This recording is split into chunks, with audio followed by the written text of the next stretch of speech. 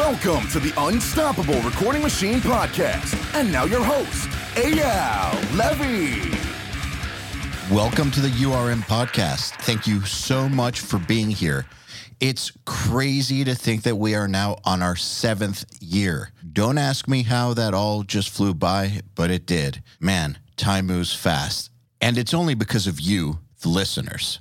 If you'd like us to stick around another 7 years, and there's a few simple things you can do that would really help us out. I would endlessly appreciate if you would, number 1, share our episodes with your friends.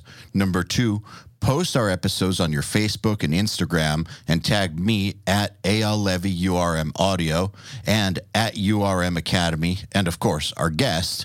And number 3, leave us reviews and 5-star reviews wherever you can. We especially love iTunes reviews. Once again, thank you for all the years and years of loyalty.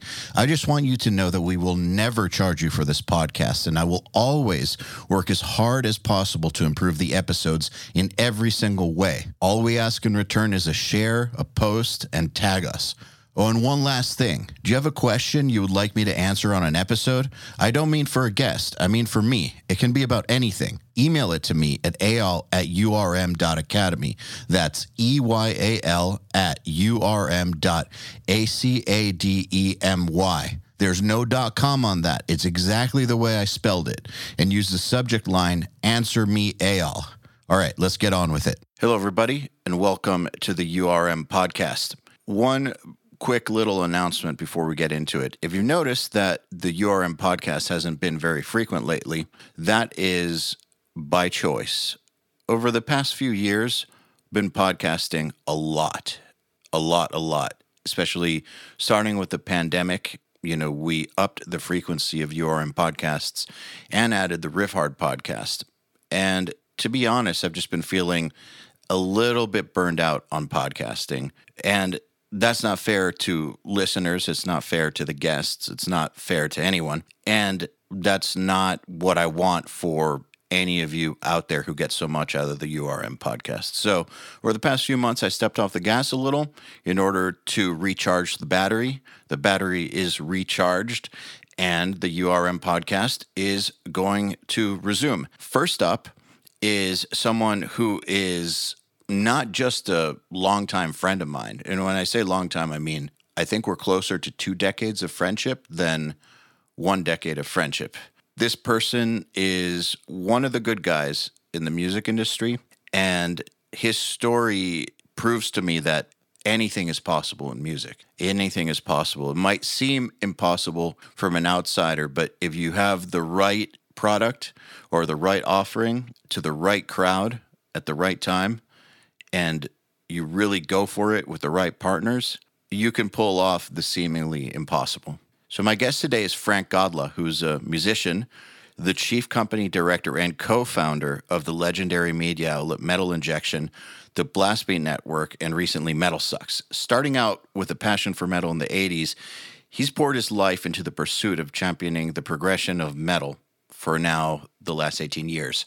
In between podcasting, hosting website, keeping up to date with everything new in metal, traveling constantly, which we'll get into, and branching out to a brand new division covering Latin American artists, Frank is undoubtedly one of the best informed and hardest working, most inspirational individuals in the industry. All right, let's do this. Frank Godla, welcome to the URM podcast. Thank you for having me, Eyal. It's been so long since I've seen you. It really has. Yeah. It really has. It's not just because of the pandemic either. It's sad to say. It's just, actually, where are you living right now? I don't even know. I live in Atlanta. I go back and forth between Atlanta and Milwaukee because my girlfriend and one of my business partners is in Milwaukee, but it's been forever. It seems like Milwaukee's making a comeback, actually, with the Metal Fest and everything. I've been hearing people possibly moving out there. So that's... What's wrong with them? I don't know. They don't want to do that. Don't do it. I mean, it seems like an all right place. I don't know. I haven't been there in a while. I mean, you know what? Nothing's worse than where I already lived. So the way I see it is I will move anywhere for a good reason. And I've already done it. Like, this is not worse than Sanford, Florida. So right. It would have to be like really bad to be worse than Sanford, Florida. So I can handle this Milwaukee shit. Yeah, I remember visiting you out there. That was good times, though. There's a good reason to do it, but it was kind of out there in the middle of nothing. Yeah, I mean, it kind of paints a picture of like middle country sticks type situation, Lots of broken down used cars and animals that'll eat you. Yeah, kind of awesome. Weather that'll kill you. Yeah. Oh, well, especially now, yeah. But what about you? Where are you living? I feel like I don't quite understand your situation right now. I love that. I'm a digital nomad. That's what it's called, which I didn't even know that term, to be honest with you, until I kind of just started doing it and trying to explain to people what I was doing. I didn't realize this was like a movement or a thing. I just, I went through some really hard times during the pandemic, and it wasn't even related to the pandemic itself or quarantining or anything. I was just in a really bad spot in life. I fell apart pretty hard, and it's a little hard to go through and really talk about and say, but I hit a wall where it was like either I was going to end my life or do something very active about saving myself. And that's really what I did, and I kind of got in my car and took all the essentials that I needed and just went. I just went cross country. I was hiking a lot at different national parks and camping out of my car and just kind of like getting in touch with nature. And I found myself all the way cross country to LA, and I stayed in an Airbnb for, I think it was like 5 months. And this was all during the pandemic, and I kind of just realized, I was like, wait, I can just do this indefinitely. Yeah, and it like Airbnb and is really kind of like opened up that possibility of living in different spots in the world without, feeling like hotels can be really expensive and, but like Airbnbs, you're basically living in somebody else's shoes for a minute, for as long as you kind of need or want, and then you move on to another Airbnb spot. So I came back to New York. I donated everything I own, except like a lot of the mementos and stuff like that. Like I had a lot of posters and my T-shirts I've been collecting since I was 9 years old. Yeah. I wanted to keep all that in storage. But other than that, like I just got rid of everything, took the bare essentials, and I'm still at it now, like a year and a half later. I'm still Airbnb. So right now I'm back in New York, and I haven't been here in a year now, but I'm back here for a month. And then I'm going to head out to South America for a bit. The thing about being a digital nomad, I've experimented with it to a degree, maybe not as extreme as you, but when I left Florida, I decided I'm not buying a house again for like no plans on it. And not because I have anything against it, but I already done that. Already had a nice house. I know what it's like. I don't want it. I wanted to not really have roots anywhere, just be able to pick up and go. And that's kind of how I've been living my life since URM. Like I've had apartments in spots, but like the amount of time that I've spent at those apartments sometimes would be like come in for 3 days every 6 weeks or something. Yeah. There's a side to it that can be very disconcerting for some people or like discombobulating. But at the same time, I think that some people are wired for it. What I've noticed is when I was a kid, I always wanted a life of travel, not of vacations, but like I wanted to do something that involved me moving around a lot where my work would just have me everywhere. It's probably because I grew up with a dad that was all over the place. So touring made perfect sense. And then when I was at the studio in Florida, I was always trying to get the fuck out of there because it was driving me insane to be stuck to one place. So then URM and what I've done since, like the way I designed it keeps me moving all the time. Pandemic was the first time in 5 years that I slowed down on it. So I get it. Like you're probably just wired for it. What's really funny is I think the outcome is pretty much the same for us, but we grew up very differently. Like I was the complete opposite. My family was so incredibly poor that vacation was like going to Coney Island, which was 2 stops away on the train, Mm-hmm. Like we just didn't have money for anything. There was times where, we were stealing food to survive, and I've been homeless at one point in my life. So I have very, very humble fucked up, beginnings. And I would just dream. I would read books. I mean, like a library card at the time was like my escape. I read books about travel and stuff like that, or stories about people traveling. Of course, as a metalhead, way back in the day, I would subscribe to magazines and stuff and read about stories, like this new band Emperor, from Norway, and this new band At the Gates from Sweden, and I was just like, in my head it just felt like a million miles away, this like far off weird land that I can't even like imagine, because obviously this is before the internet. You can just like look it up and see photos or videos, whatever, and you build this in your imagination what it looks like, and it just seemed like this magical place that I'll never be able to get to because I'm so poor and I could barely leave the block. That's kind of just made me so obsessed with travel, the idea of travel.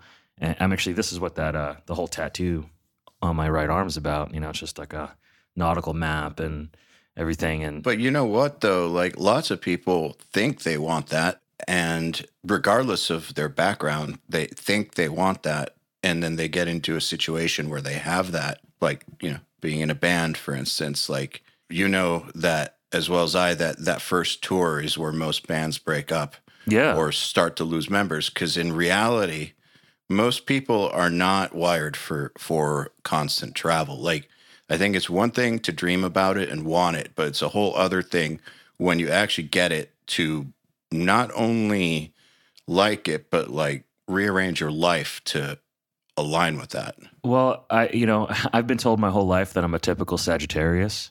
So I don't know if that makes sense to anybody listening, but I have no idea what that means. I'm sure some of our listeners do, but it just means that I can never sit still. Like I'm always on the go or doing something or looking for adventure.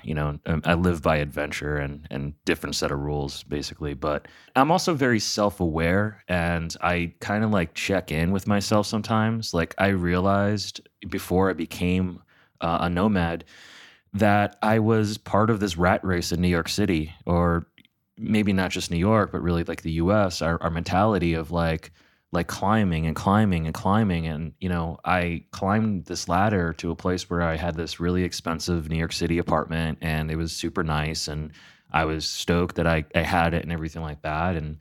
But I'm also like, why? What? Yeah. Why am I paying so much for fucking four walls, and for what? And it just made no sense, So I completely changed my life. Like sometimes I like to do that just to kind of test myself. I don't think that's something a lot of people do or maybe want to do because they're complacent in where they are. And what I find is most people don't like to be uncomfortable.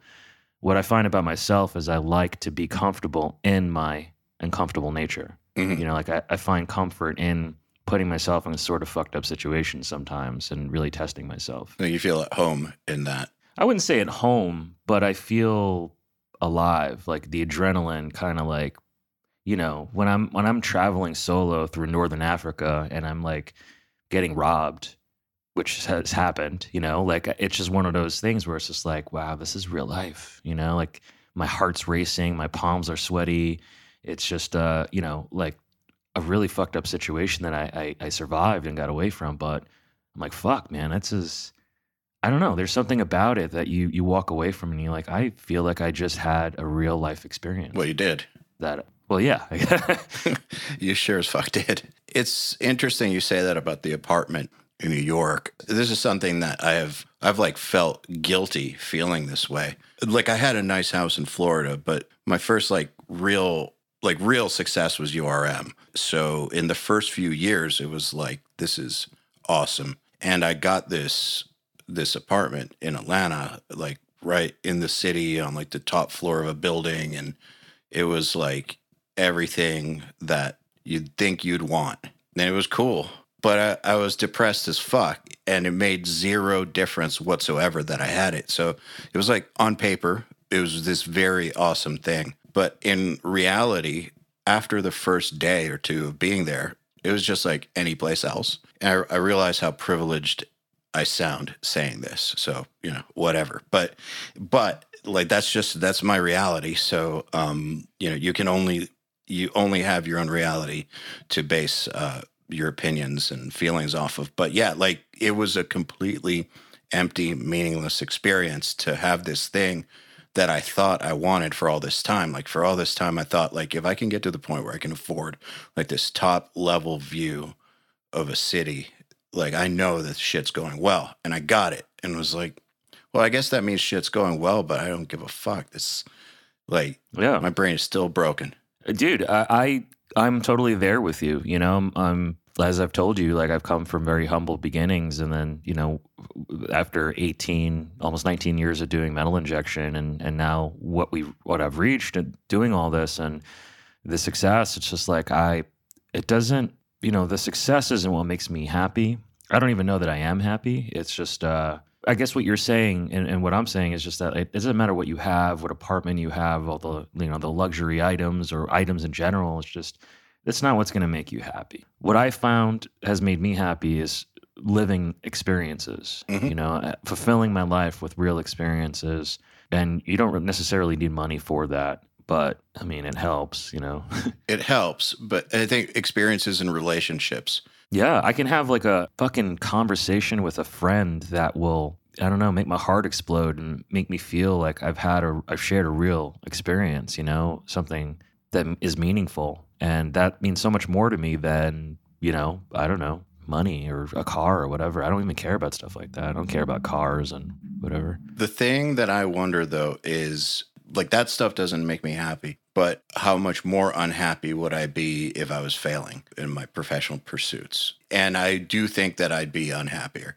Like I think I'd be way more unhappy. And so I think that while it doesn't create happiness, it fends off misery to some degree. It doesn't cure depression, but it fends off misery, if that makes sense. But you seem like a tenacious person to me. So like if you weren't doing well in those endeavors, wouldn't you just like shift gears or try harder or figure out a way to... Well, yeah. Yeah. I've done that. Exactly. Yeah. I mean, we've all failed and managed our way. And I think there's two kinds of people, like, people who play a video game and they're not winning, so they throw the control down and walk away.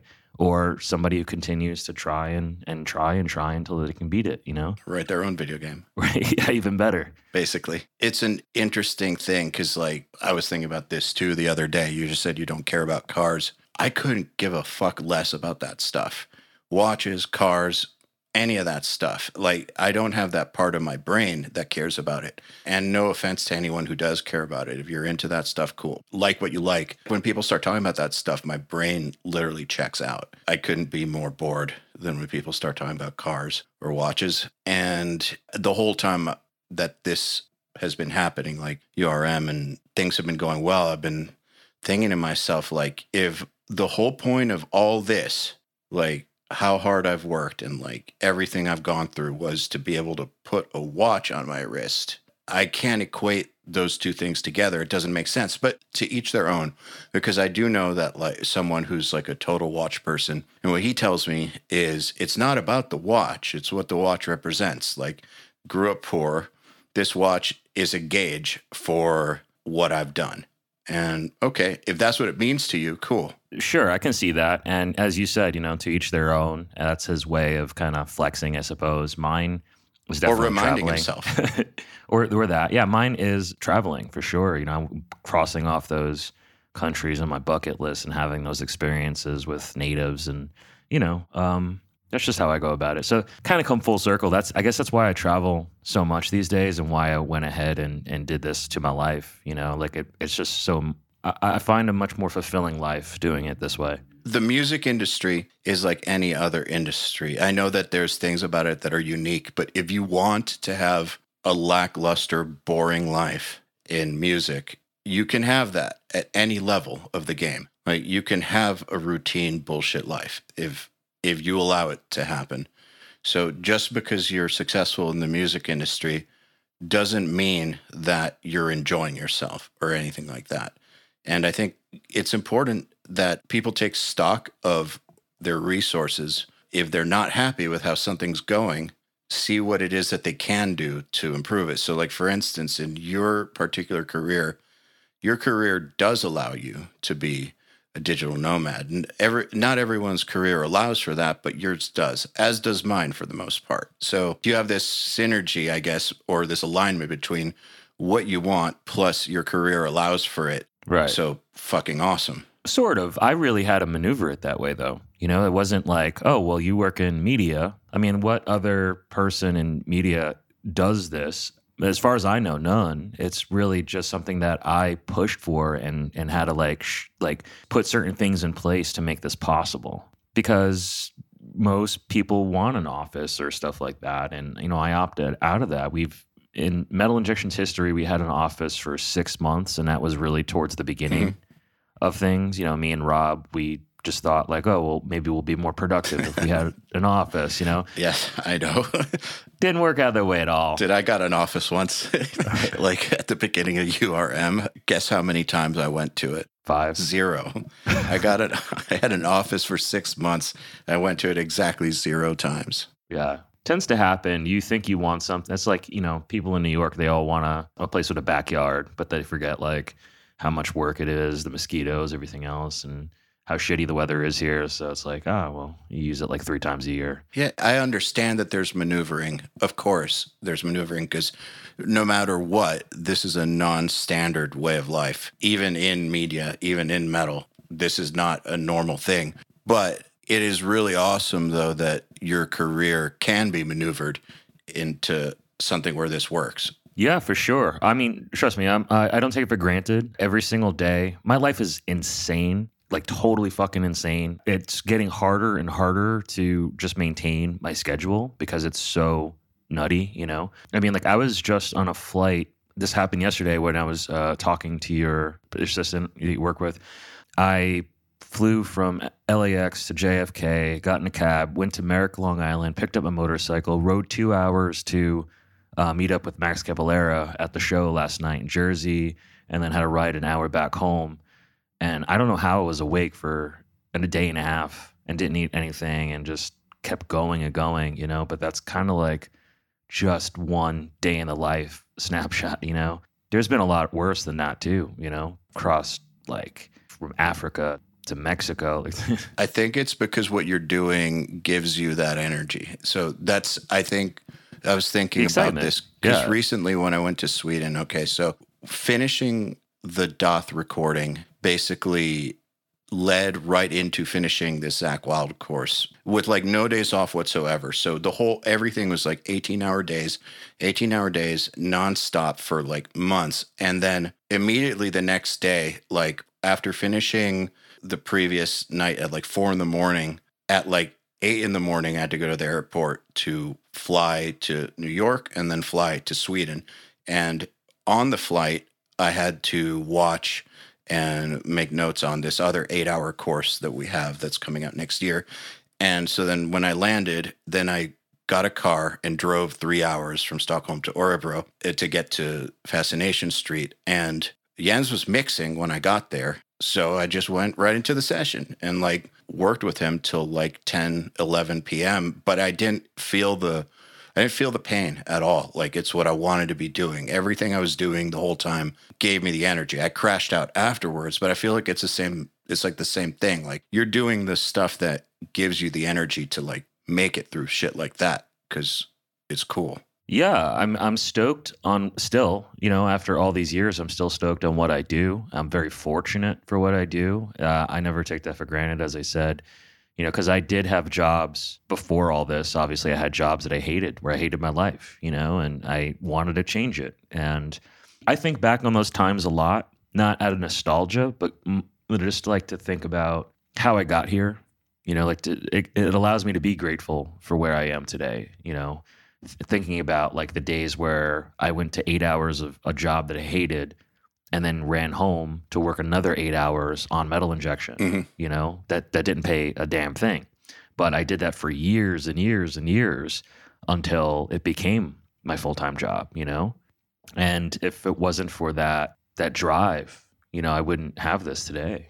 You definitely wouldn't, because what you pulled off is next to impossible. It is like what you guys did with Metal Injection and Blast Beat and all that is like not normal. It's fucking inspiring too.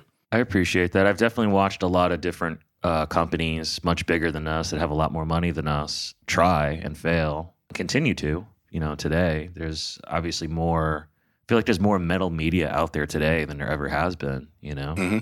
big or small, whether there's big companies behind it or not. There's just so many of them. And we are very fortunate to have what we have. And I think a lot of it is our drive in it, our continued drive in it, and the staff that I have working with me. They're all great. And, I'm still out there, man, every fucking day, just listening to metal bands and, going to all the festivals and checking out new bands and meeting people. I mean, at this point, it gets really hard to remember everyone. There's yeah, how could you? So many, dude. It's so many. But it's definitely a crazy life, but I would recommend it. I love what I do. I think that what's really important, in my opinion, for listeners to glean from this is it really is possible to pull off the seemingly impossible if you're willing to pay the price, basically. Yeah, I mean, it's kind of like, what motivational speakers talk about. You get out what you put in, or, whether they're like personal trainers or business coaches and stuff. But I will say there is some fortune and luck in there, Well, yeah, for sure. Also, we cornered a market before it existed, we had that foresight to say oh, how do we put our silly TV show that we only had on Brooklyn cable access television and get it on the web? And, we did that before YouTube existed. And it was expensive and hard to figure out, but we've always been that trial and error type of people, just by the seat of our pants, try to figure it out, DIY all the way, and we learned all the mistakes and I feel that that's the biggest value that you can really get in life as well is, we were talking before about failures and stuff. And I think those are so important because they train you for successes, Absolutely. We had to fail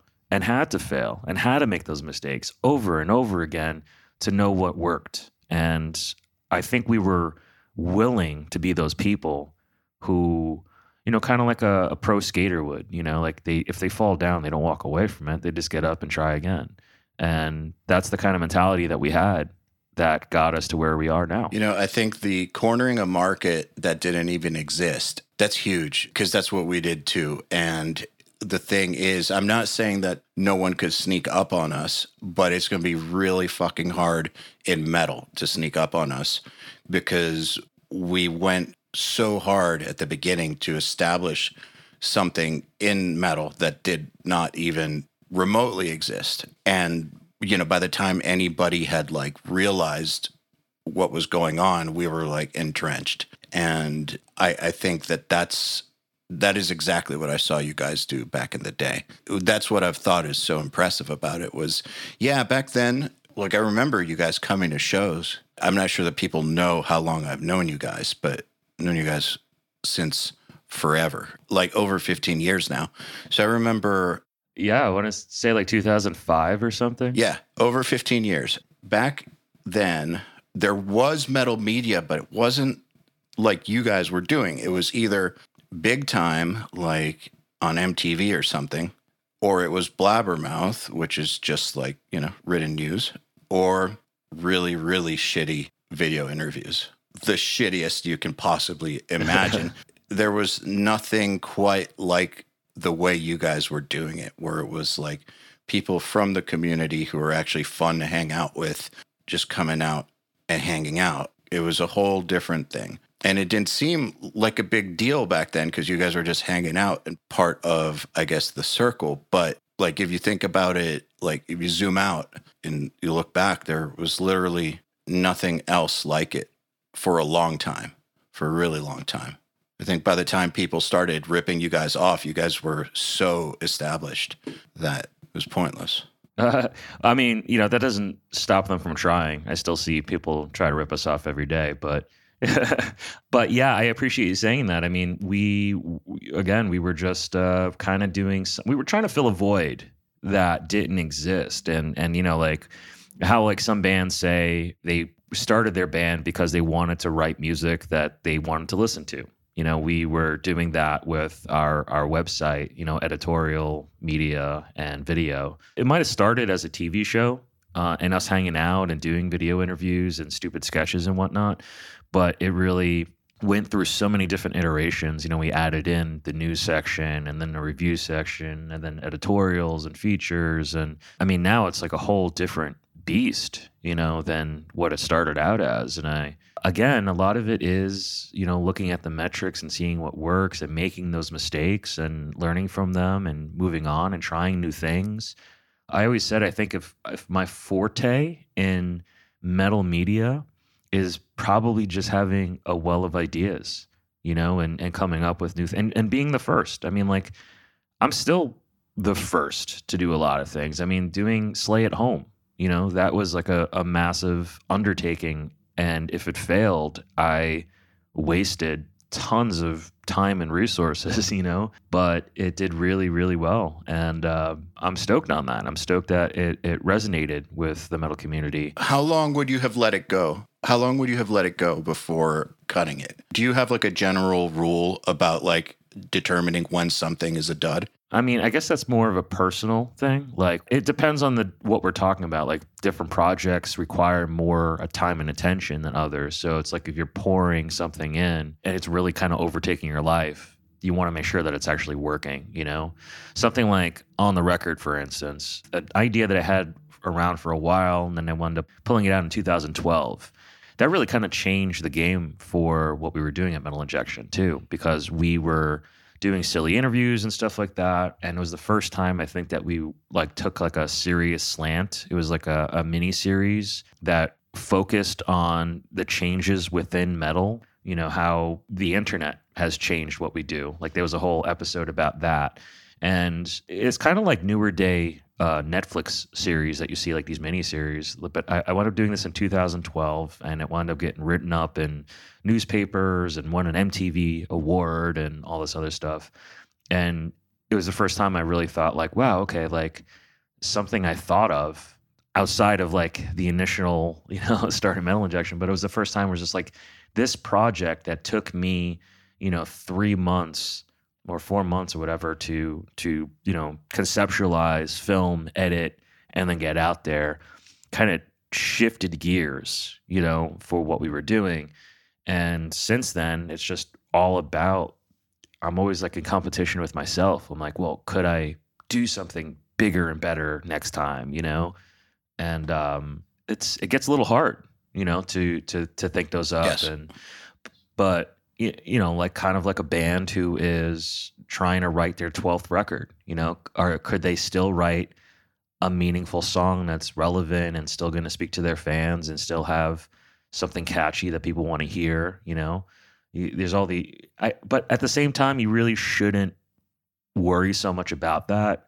You should just try to, do what you want to see, create what you want to see, create what you want to hear, and hope for the best. But I don't know. I think in terms of like a time stamp, it's, I don't know. If we try a new section and it doesn't work after, say, like 6 weeks, within the metrics, and like I would just pull it, Yeah, makes sense. So it's like give it enough time to establish itself, but not so much time that it's like beating a dead horse. Hey, everybody. If you're enjoying this podcast, then you should know that it's brought to you by URM Academy. URM Academy's mission is to create the next generation of audio professionals by giving them the inspiration and information to hone their craft and build a career doing what they love. You've probably heard me talk about Nail the Mix before, and if you're a member, you already know how amazing it is. At the beginning of the month, Nail the Mix members get the raw multi-tracks to a new song by artists like Lamb of God, Angels and Airwaves, Knock Loose, Opeth, Meshuggah,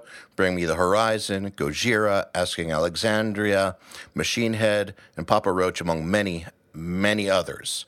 Over 60 at this point.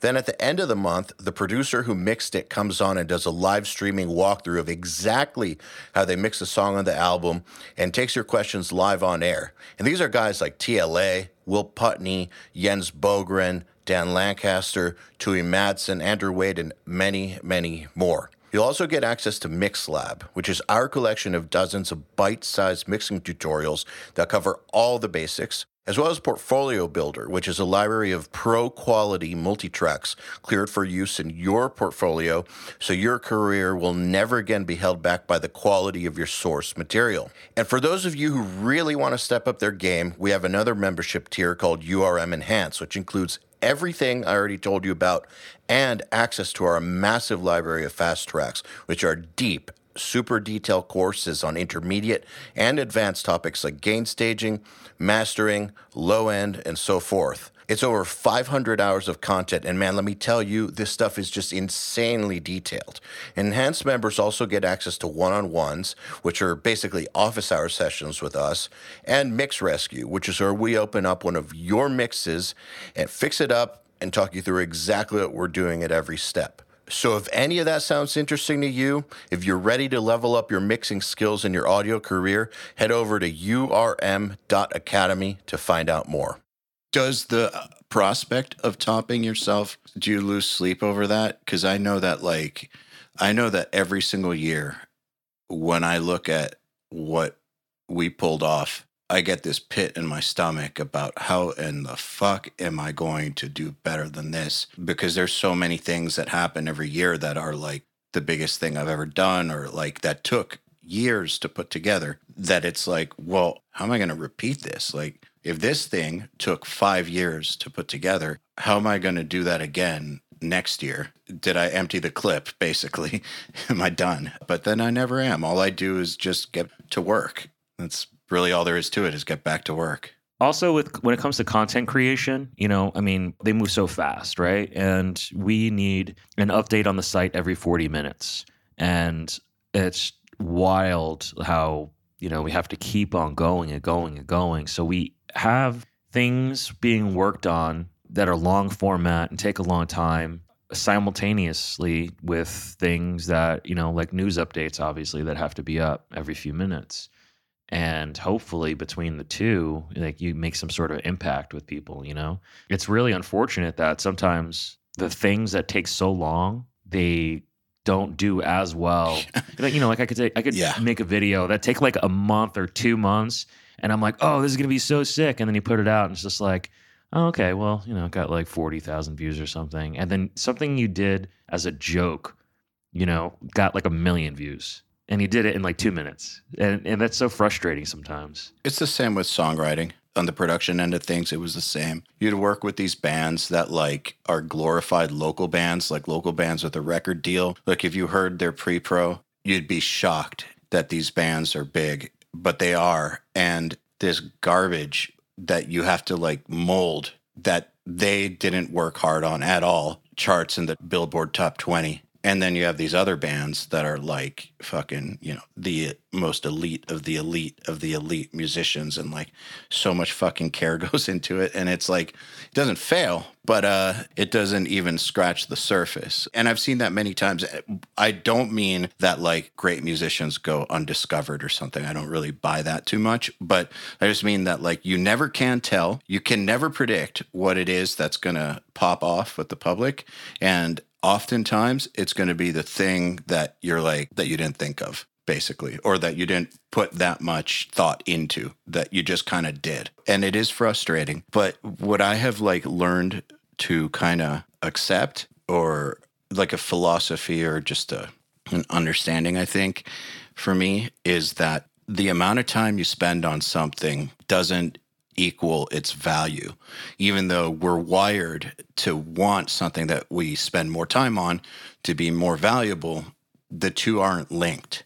So just because we killed ourselves for months on something, that doesn't make it more valuable. All it means is we killed ourselves for months on it. The amount of time and effort we put into something does not equal what it will mean for other people. I feel like once I started to really just accept that, my anxiety and frustration went down considerably. You're absolutely right about that, and I completely agree with you. And I think it gets even worse as time goes on, because we are also in a time, in a world where people are now evaluating their work with likes, and stuff like that. And I think that's like a terrible way of looking at or gauging, the worth of something, for sure. But it's what we got. Yeah. It is a terrible way to do it, but what is the other way to do it? Well, I'm just saying, when it comes to your own personal work, you shouldn't look at it like that. Okay, yeah. So I'm like, of course you need the metrics to know like where you stand and where like you stand against others, or how others are doing, or whatever else. But, if you put 4 months into something and it got whatever, 100 views, 100 likes, but you're still fucking proud of that, hell yeah, dude. Like, be proud of that. I think that's awesome. Like, you didn't spend 4 months wasting your time. You did it making something you're proud of. And there is no replacing that. No, there is no replacing that, because just kind of like we were talking about with cars and apartments and all that stuff, the outer success of something you worked on isn't going to change its meaning for you. If something got 1 million likes or something, that's cool and all, but if you're not proud of it, that's not going to make you proud of it. It's going to make you think, cool, it got 1 million likes, but it's not going to change the meaning of the thing, in my experience. The one thing, though, that I have noticed is over the years, the things that I have worked really hard on that have not resonated with people that I am proud of, I feel like that's a good lesson too. Like, I feel like it's important for me to understand why those things didn't resonate. Like, for instance, the Doth self-titled record. Nobody gave a fuck about that one. And worked really fucking hard on it. Really, really hard. And so for a long time, I had this like, well, fuck you, everyone, feeling about it. But then I just started thinking, what about it made it not resonate? And I have some ideas and stuff I won't repeat. For instance, it was mastered super quietly. The drums are raw as fuck. I'm just not sure that that's exactly how DOS should be presented to the world. And the proof is in the pudding, basically. And it doesn't matter how hard I worked on it. The presentation was fucked. And that led to the results that it led to. And that doesn't mean that I'm not proud of the work that went in, but it's a good lesson to see how it does, see if people care, see if they resonate, and then at least analyze it. Doesn't mean that it should sway you one way or another. If it does sway you, it should be, you should consciously be swayed. But it's good to understand, I think. Have you ever considered re-releasing it with a new master? Yeah, and have it sound the way it should sound? Yeah. I mean, it might be a good experiment, to see if something like that would change whether or not it resonates with people. But I've seen bands do stuff like that all the time. Opeth wasn't thrilled with some of their stuff, so they had it redone, which is super silly to me. Like, the originals were perfect. Yeah, but you know what? I know what you're talking about. You're talking about Deliverance Damnation, right? Yeah. Those remixes. The thing is, I agree that the originals are perfect, fucking masterpieces, but those remixes are pretty fucking great too. And they're a completely different vision for the songs. And if that was burning a hole through Michael's head the entire time, like, this is not what this record's supposed to sound like. Like, it's kind of back to what we were saying about the success is not going to change the meaning of it for you. So if that record, those two records were not what he wanted them to be, then more power to him. I guess kind of like the Dimmu Borgir remix of Puritanical. That's a record that was foundational for me. Like, when I first heard Puritanical, it changed my idea of extreme metal. Like, I always thought that, like, whenever people talked about Cradle of Filth, I always imagined that's what they would sound like, but that's not what they sound like. Then I heard Demo and was like, that's what I thought it should sound like. And so the idea of remixing that album is like, why are you fucking with perfection? But then I heard the remix and it's like, okay, it sounds like previous era Dimmu Borgir. It has a whole different feel to it. It's like way more keyboard heavy. It's like way more like ambient. And if I didn't know the original mix and just heard it independently, I'd probably love it. And so 20 years or so where they've been living with a record that isn't what their vision was, I guess. I understand why fans are like, why the fuck did you do it? But I get why they did it. Well, I mean, for, us fans who've been there with Dimmu and Opeth for so long, like, for sure, or even, if you wind up doing this, the Doth fans will have known that piece of work a certain way for so long and just resonate with that, whether they liked it or not, whatever, but like, they just know it one way, and to hear it's done a different way it's gonna be a little bit jarring, you know what I mean? To hear some of your favorite music like done differently. So I understand both sides. I really do. Like, I think that if a piece of work was colored or tainted by somebody, that is the thing about working in music. Like, you are at the mercy really of like other people working with you. Your mixer, your producer, your master. If it's a live show, the speakers, the live sound guy, it's sometimes like it's not a bad show because of how you played, but because of how it sounded, Yeah. And You just have to live with it. Yeah, I mean, I've seen that happen to a lot of bands. I've seen, I go backstage and bands are so upset. I thought it was a killer set because like they played every note perfectly and put so much heart in it, and they were like next to crying because the sound was so fucking bad, And I'm like, yeah, but people will understand. And like, no, they won't. Like they'll blame us because like they don't ever think to like take it out on the sound guy or something like that. They're like, oh, that band just sucks, Because people are very quick to judge sometimes. Yes, they are. What's even more interesting is when you see a band get off stage and one person is elated and the other person is throwing bottles against the wall. They played the same show, Yeah. but a completely different experience. Yeah, that's wild, but you're absolutely right. That happens all the time. Just the subjective nature of it is what I'm referring to is just all you have is your own subjective interpretation or experience with the thing. And so like if it's negative, it's negative. That's all there is to it. Like when you play a show, how do you usually gauge? Is it like the crowd reaction? Is it trying to get every note flawlessly? Like where do you gauge your performance? It's like this overall feeling, like it's more like the connection. Like, did I get into it completely and forget the world and completely connect with the audience? Like, were we on the same page? And if so, I don't give a fuck about notes or accuracy. I want there to be that next level experience.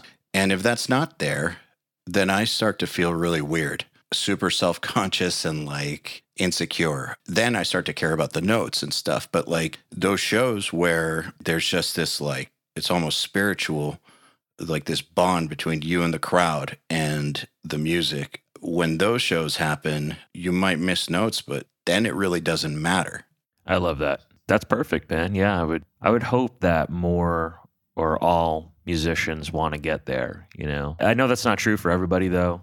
I've asked that question to many friends, and you had to have experienced it though. I think that's part of it is like you kind of won't get that until you've experienced it. It's one of those things. Like I remember watching A Year and a Half in the Life of Metallica back in the day, and I feel like Kirk Hammett was talking about the energy transfer between audience and musician.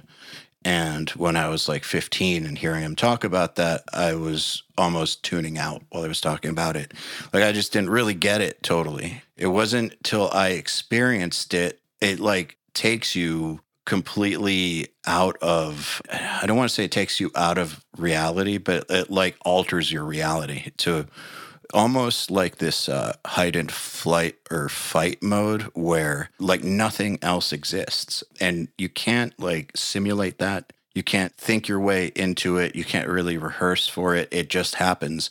And it's like this involuntary thing. So I think sometimes maybe people haven't experienced it. And then if they haven't experienced it, you can't expect them to prioritize that. Once they've experienced it though, I think then it's a different conversation. For sure. And, maybe that is that guy who walked off the stage elated. And then there's, the guy throwing the bottle is fixated on the snare hit that the drummer missed in the third song and this, second chorus. People get really wrapped up over certain things, when you play live. And I've had it both ways. I've definitely had my share of shows that blew me away and I just felt the energy, nothing but. And then there's shows where like I had too much anxiety going in and I just fixated on not fucking up. And then of course that made me fuck up. And then it's just quicksand, Yeah. And that doesn't mean you played badly or anything. No, I'm just fixated on that one fucking tiny mistake out of 40-minute set that ruined my experience. What's interesting too, though, about that is just because you had that experience doesn't mean the audience did, or doesn't mean that every member of the audience was right there with you. So like, even if I'm talking about this like energy transfer and this connection thing, it could all just be in my head too. It could be that I'm feeling that and nobody else is. But I can't know that. All I know is my experience. And I know that, like, when I've been in that mental state that you're talking about, like the going in with too much anxiety and then hyper fixating and then getting pissed off about this and that. And then, like, it's a shitty show. Yeah. No, you're absolutely right. And like I said, I've had it every way. And I found that like just trying to calm myself before I play is or really do anything is the best way to go. Like when you go in level headed to something, a performance or getting on stage, whatever, because I am a person who always suffered from anxiety and depression and stuff. And I just have over the years, over my 40 years, have kind of managed ways to know myself and help myself get through things. How do you deal with situational anxiety? Like what we're talking about, you're about to go on stage, your anxiety's high. How do you manage it? Yeah, usually I'll take like a few minutes to myself. I thought you were about to say, usually I take lots of drugs. No. No, I take a couple minutes to myself. I mean, being alone is like a really big part of my life and like because I think, as I was saying before, like life's just nuts and like there's always so many people around me. I find that like sometimes an escape, even to the bathroom, like I don't necessarily have to go to the bathroom, but it's a good place to escape people sometimes, if you don't have a dressing room or whatever else, but just sit there, sit in a mirror, look at yourself and breathe. And kind of center yourself, and then go out and do it, and you're fine. At least for me, that's something that works for me. Breathing, kind of centering myself. I also try to meditate every day and work out as well. That definitely changes my entire mood and focus. I was thinking about a conversation I had with Nurgle the other day, actually. I don't know why this just popped into my head. It was like a conversation we had on Ozfest in 2007. Some conversation. Who knows where. We were talking about prep time for live. And we were both on the same page that like in an ideal situation, you'd have like a full hour where like you can warm up and you can like get your head in the right space and like do some exercise and like connect with the band. And like there's this whole process and ritual almost. But what if that doesn't happen? And I remember him saying, I can still do it in 5 minutes. It's not ideal, but I can get myself there in 5 minutes. I just do all that stuff quickly. I remember him saying, so like so it's like regardless of the circumstance, he is going to do whatever he can to get into that mental state. And I'm sure it's far more developed now because, he's been at it that much longer, but like, he already had like a set of techniques and practices that got him from every day to fucking conquer frontman of behemoth mode, like within 5 minutes. I mean, everything in life is practice, or, yes. You know what I mean? So, even something as I don't want to say simple, but something like that, where most people don't really think about that, that life or that part of a performer's life, that is something that even they have to practice, beyond the writing and the practicing their instruments and whatnot. That's something very real, that they have to go through. The transition between regular life to conquering an audience, that's a major, major shift in mentality, I think. Yeah. And it's, we're applying this to metal musicians, but it really goes for anyone out there. I mean, like I have to kind of mentally prep myself when I do interviews even, Mm-hmm. Like it's just, I do them, I've done so many in my years, but it's still something that I have to, at least for 5 minutes, just kind of like get myself together and stop doubting myself or whatever else, and then just go with it, Yeah, like I know that if I'm pitching my business partners on something, I will prep the shit out of it. I will go through so much stuff just so that when we have that meeting, I'm 100% in the meeting and I'm like in the conversation and like can just flow with it and like really like I can take this idea that is so meaningful to me and powerful and help them feel that.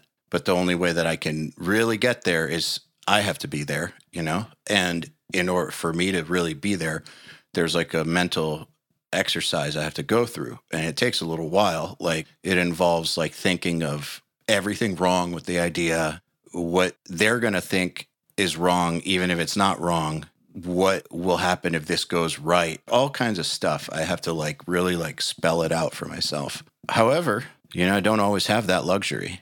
Sometimes I have to like convince people of something and I didn't have the time to put that together. And I will still take 5 minutes and do like a shorthand version on a notepad of that stuff, just for my own sake. Not even if I never look at it again, like it's for my own sake, getting my head in the game, basically. I totally know what you're talking about, and I've actually done, certain pieces of content and videos where I was just too close to it, or even parts of the site and things that we're developing. I'm just too close to it, and I need to literally put myself in a headspace where I sounds silly saying this, but I would literally walk outside for a couple minutes and then come inside, sit at my desk, and pretend I'm somebody else looking at this for the very first time. And I would like method act in a way, where I'm somebody else looking at this piece for the very first time. What are my thoughts? And then I would just start making notes on that to change, because sometimes you're way too close to an idea, to, a pitch or whatever else, that you need to really kind of just zoom out. And I think we've said that a couple times in this podcast so far, but like zooming out, there's something really powerful about that.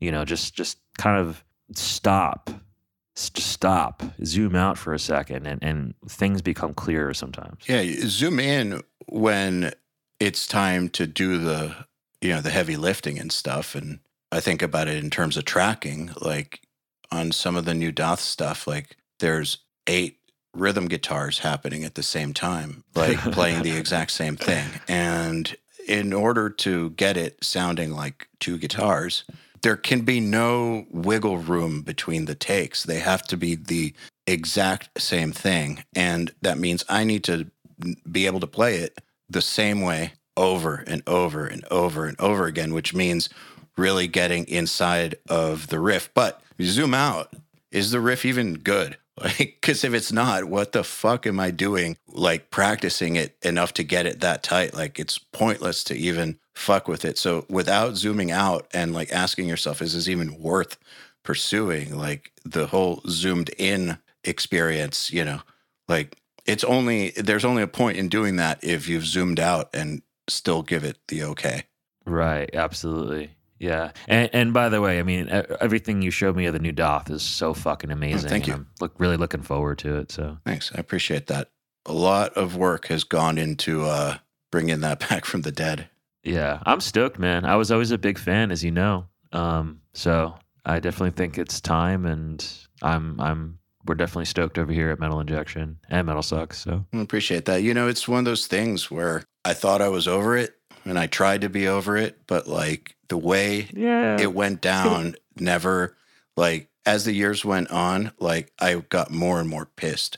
And it like a normal person would have just been like, okay, that didn't work out, move on. But like I just could not let it go. Like it was like, I know that this band had the stuff of greatness in it, and just through like bad decisions, bad chemistry, bad just whatever, it didn't really work out right. But like I have a really good track record for making shit work that I feel strongly about, and I'm not used to shit not working out that I feel that strongly about. So it kind of never died with me. And so when I decided to bring it back, like full force, like every single thing that I may have like caved on in the past or like let go in the past, I'm not letting go now. It's exactly what I always wanted it to be.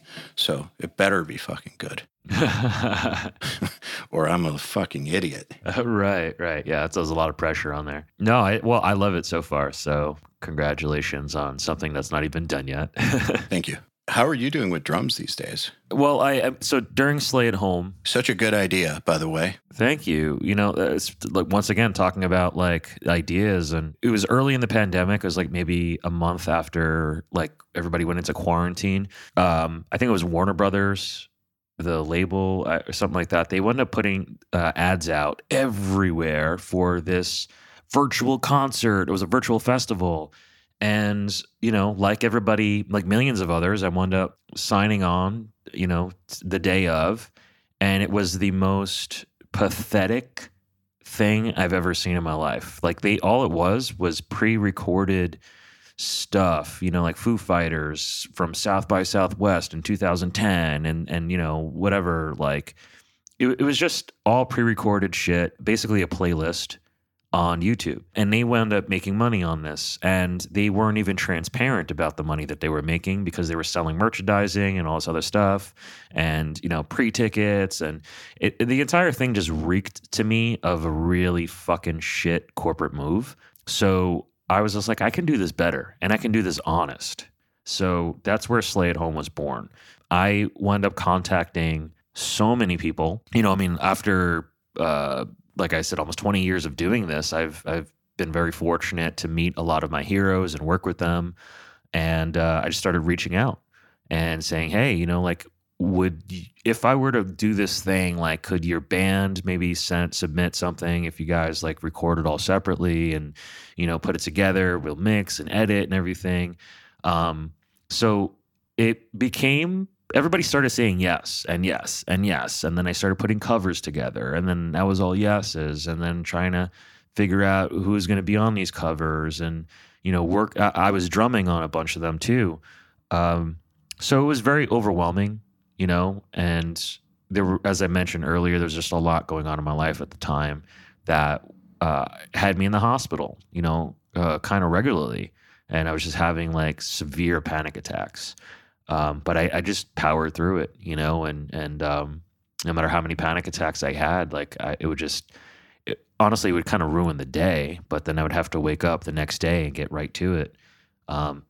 Keep on going because I had this vision of this thing that was going to happen, and it was a virtual festival, and it was 100% all, recorded stuff for this festival. Like I wasn't taking, bullshit trackings and live shows or whatever else, and like everybody came forward with like something that they actually created, and I personally like edited a lot of it, and I hired a mixer to work with me on mixing a lot of that, Mikhail, who's a great dude. So we wound up getting this thing done, and it was funny because, well, it's not funny, I finished it like an hour before it went live. Funny how that works.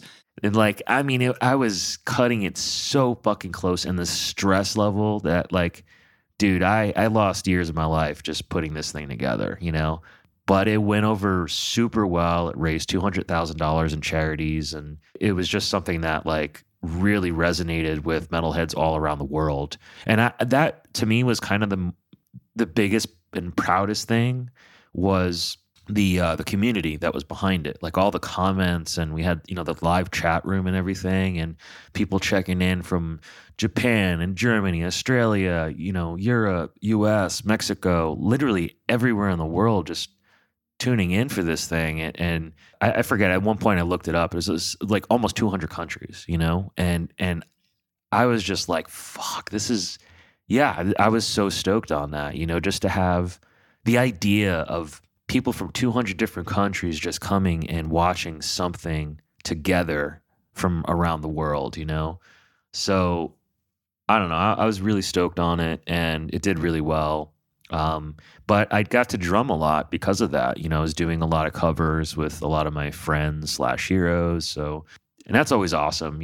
Outside of that, I've done a couple of shows, and so like Silver Tomb, which some of the Type of Negative guys, I've done some fill-in spots for them, but not much, man. Like it's just one of those things where 4 years ago I had 3 bands, and then they all seemed to kind of wither away like through stuff. So with Mika's Murder, my vocalist / guitar player, he got a job offer that he couldn't refuse. It was for Apple, and they had to relocate him to San Francisco, and that kind of put a hiatus on our band right away. Which is fine. We always said real life first, and he kind of went a different way with it. So that band still has been on hiatus now for 4 years, and the others they went different ways about it. So I've really had nothing, and that's another reason I think that like this whole nomadic life thing makes sense right now. I don't have a place to kind of go back to, like there's no jam room, there's no band or anything. If I did have one, and I want one, trust me, like there's not a day that goes by where I realized, how we were talking about like happiness, true happiness and stuff. That is something that's missing from my life big time. Like I definitely need to get back into playing because fulfills a part of my life that nothing else possibly can. I completely understand. I was thinking about this. The only thing on earth that I do where I lose reality in a good way is writing music. Like, that's the only thing I can do where I can sit down and I wake up and it's 12 hours later and something awesome happened. Like, literally every other thing on earth doesn't do that for me. So getting back into writing music, it was like, fuck, how did I not do this for so long? What is wrong with me? And now I'm like determined to not stop again, because like this whole like part of me has just been inactive. It's I'm lucky that my brain was able to create cool shit in the meantime, and to like keep things going. But fuck, never doing that again. So I've especially because of Slay at Home, I learned, how to use DAWs, and I bought an E-drums, an E-set, and picked up Tune Track to replace the sounds and everything. So I can get like some solid recordings going. I did make a record, actually. It was called a death metal record called Night Soil with my good friend Nick MD. We did that right before the pandemic, and we kind of finished it during, the whole quarantine period. Of course, that's on top of everything else going on. But we didn't have a vocalist. Like we filled out everything else. We did guitar, drums, bass, and it was really him sending me tracks, and I was kind of playing like a Lego set. Like taking his tracks and like forming songs and writing drums to it and everything else. And he would just send like a block of like an hour-long block of riffs that I was just cutting up and creating songs out of, basically. I came out to be this band called Night Soil, and we didn't have a vocalist. So once again, I just enlisted more friends. I called on Trevor Sternad to sing a song, and Dave Davidson, and James from Ghost. Basically, every song features a different vocalist on there. So that was really cool. We talked about maybe messing around with like another EP or something, but ultimately it was kind of a weird project because, first of all, I'd never done anything like that where it was like we were completely separate. I was doing this by myself, really, and I even tracked the vocals and everything. And then Will Putney mixed and mastered it. But it didn't feel like a band. You know what I mean? Like, I'm the kind of guy that needs to be in a room with dudes working shit out to feel good about it, Mm-hmm. And like I've tried to write stuff, my own solo stuff as well, and I don't know, I keep hitting these walls, and it just doesn't. I mean, it sounds like you have a great time doing that, and you can do that. Yeah, I was just thinking how like I love collaborating with people, but I am perfectly content by myself just writing. Some part of the process I have to do that and then bring other people in, but like. I feel like something's missing if I don't get to do that. We're shortchanging the music if like I haven't had my like alone time with it. That's interesting. Yeah, I'm kind of the opposite, man. Interesting. I really, really need that camaraderie or like bouncing ideas, and I love arguing about a fucking note for half an hour in a song that probably nobody else is going to notice, because that's the kind of passion I think that drives me or us, or the project to kind of move forward. Yeah, I don't know. I always thought of like music. I envy that. I really do. I envy the people who can just sit there by themselves and write songs. I'm not that person. I need to finish the thought though. Like I never ever consider it complete until the other people have done their thing. Anything that I've just written on my own is unfinished. It's not music yet if it's just me. So like for me, the collaboration is super important, actually. I feel like that's what takes it beyond me and makes it like an actually awesome piece of music, is when you do bring the other people in and let them shine and do their thing and all that. I just need to do my thing first. So I need both, but I get it. If it's not like your thing, then what I think was important is that that about yourself, because then you can create situations that work best for you. Oh, yeah. Going back to what we were saying before, but I am very self-aware, and I think that, you have to kind of take inventory sometimes on who you are and how you feel about things so that you can play to your strengths. I became good friends with the guys in Typo, and like I would always hear their stories about Peter. My takeaway from a lot of it is how genius he was of a writer, first of all, but how he was so honest about his capabilities, you know? And he would lean on the other members to kind of really fill out the parts that he couldn't, you know? And I love that humbleness, you know, to his bandmates in that. And I think there's an important message there about trust, you know? Absolutely. When you were collaborating with all these great musicians, what was that like for you? Did that feel band-like, or was it because you know that those dudes have their own bands or whatever, it felt disconnected? Very disconnected because, first of all, I'm working with David Vincent on one track while I'm also working with Dave Davidson on another track, while I'm working with Alex Skolnick on another track and Kenny Hickey on another track.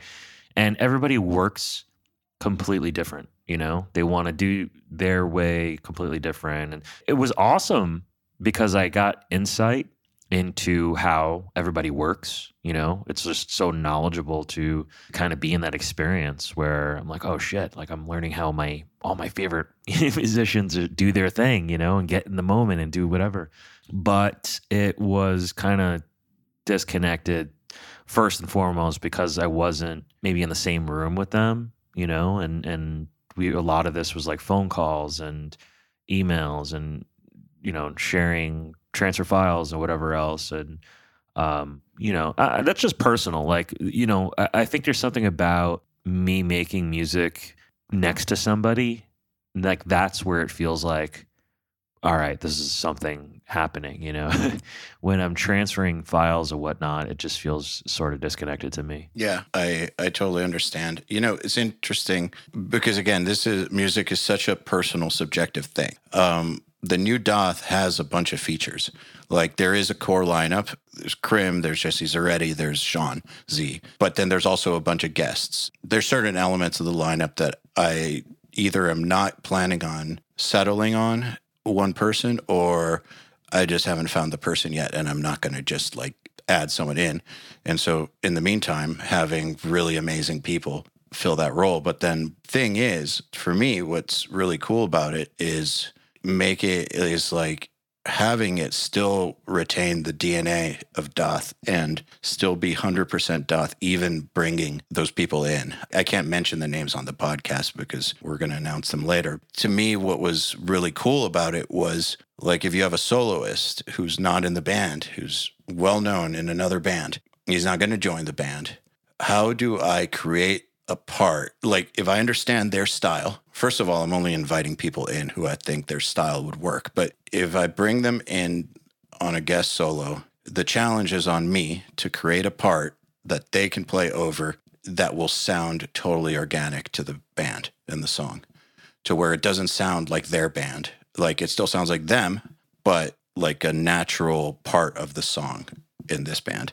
And to me, that's a really fun challenge. Yeah, absolutely. You know, and there's something to be said about those people, you know, the guest people who sound like themselves, no matter where they are. Yeah, I mean, there's some musicians out there that, I mean, everyone has their own unique thing, but there's some people who their sound is just so defined. Yeah.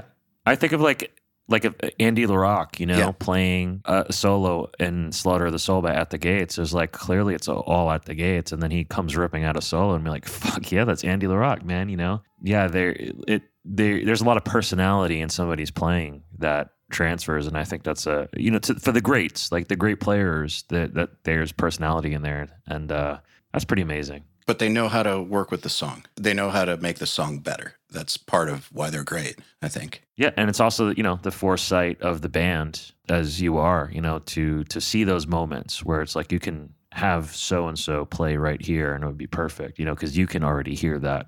I envy that too, you know, like songwriters who can see the big picture way before it's finished. I feel like I'm actually better at that than playing. Like, that's what I've always been best at, like way better than playing. Like, I always need to work with virtuosos to make up for my limitations playing, but I've always been good at the bigger picture stuff, is like understanding how it all works together and creating basically a stage for them to shine on.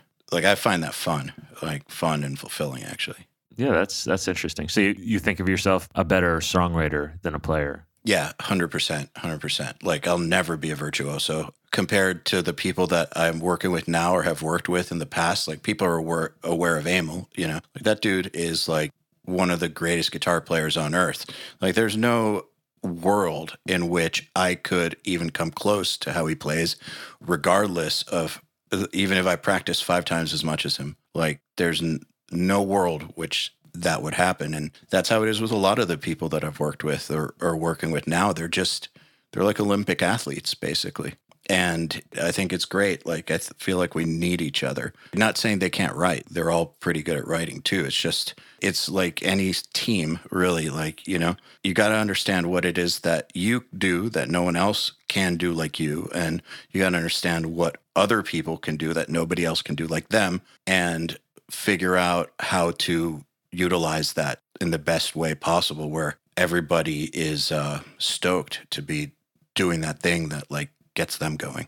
Yeah, absolutely. And, you know, again, there's something to be said about the new Doth is a new lineup, but it still sounds like Doth. And it's very clear that the band's sound is you. I appreciate that. I mean, like, I was always writing the majority of this stuff. So I think anyone that's, like, curious about that, once they hear the new stuff, they're going to be like, oh, okay, it's still the band.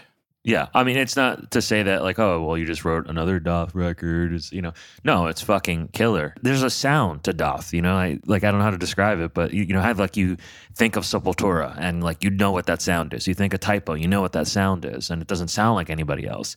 Doth has that too, you know. Like you have a very specific sound to what you do. I appreciate you saying so. To me, that's the most important thing. Like it's like the priority. Yeah, and it's like the hardest fucking thing to do, you know, like to to be unique in a sea of millions is so hard, man. I know. And I feel like that's what everybody should be chasing more than anything, you know, like every time I do like panels or whatever else and, you know, people will ask questions like, well, how do I get my band noticed or whatever else? It'd be like, find out what makes you unique in the world. We know we've had a million thrash bands. We've had a million black metal bands. And, you know, they're just more and more every single day. What makes you unique? What makes you stand out? You know, I mean, I get pitched. So it's unbearable, actually, how many bands I get pitched every week, you know? But I still listen just in case. But still, it's deafening to some degree how there's so much of the same thing going on. So when I hear something unique out there, it's just refreshing. It's noticeable and it makes a bigger impact, you know. And I don't know, like I do think that's one of the hardest things to do, and I understand that as well. You know, it's really hard to create a new sound, or you know, you don't have to reinvent the wheel, but you have to bend it a certain way that makes it a little bit different than the next guy. You know, it's hard to do, but it's not impossible, and there's ways that you can get yourself closer to that without, like, it's not this magical thing.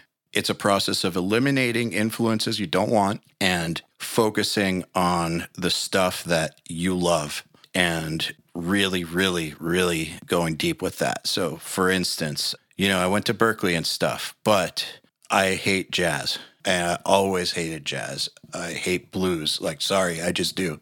Like, I've never been into that stuff. And I purposefully failed those classes. I did not want that polluting my sound. And I know how elitist that sounds, but like, I just had this idea that I still have that, like, anything you learn, anything you take in is going to come back out, just like food. Like, what you feed your brain musically is going to come through.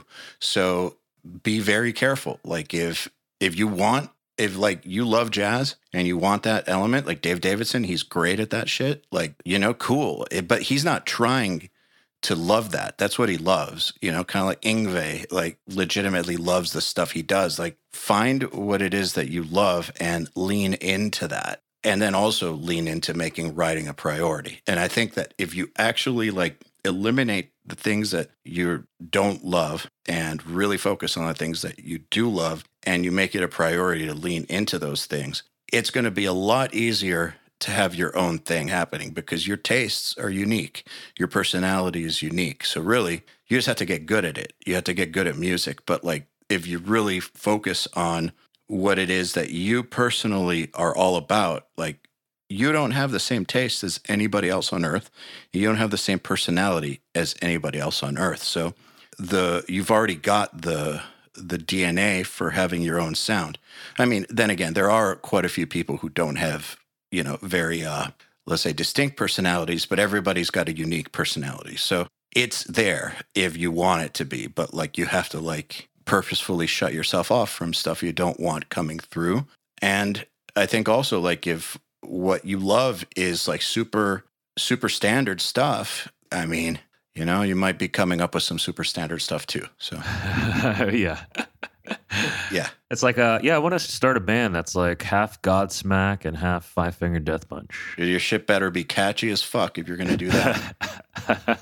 But even then, if that's what you're into, like you're probably into really good vocal hooks if you're into those bands. Right, yeah. And again, like, who are we to judge? Like, honestly, if you do what you do and you love it, that's what matters, If you're trying to become a band that's going to sell records or get noticed or whatever else, then you're probably doing it for the wrong reasons, Yeah. I always think success is something that happens accidentally on the way to you living your passion. That is a great way to put it, and I think that's a great place to cap off the episode. I want to thank you for taking the time, man. It's been a pleasure catching up. It has been forever, and thank you. Yeah, I can talk to you forever, man. Let's get together soon, and we'll hang. For sure, man. Thank you. All right, then. Another URM podcast episode in the bag. Please remember to share our episodes with your friends, as well as post them to your Facebook and Instagram or any social media you use. Please tag me at AL Levy URM Audio at URM Academy, and of course, tag our guests as well. I mean, they really do appreciate it. In addition, do you have any questions for me about anything? Email them to me at al@urm.academy. That's EYAL at urm.academy, and use the subject line, Answer Me, AL. All right, then. Till next time, happy mixing. You've been listening to the Unstoppable Recording Machine podcast. To ask us questions, make suggestions, and interact, visit urm.academy and press the podcast link today.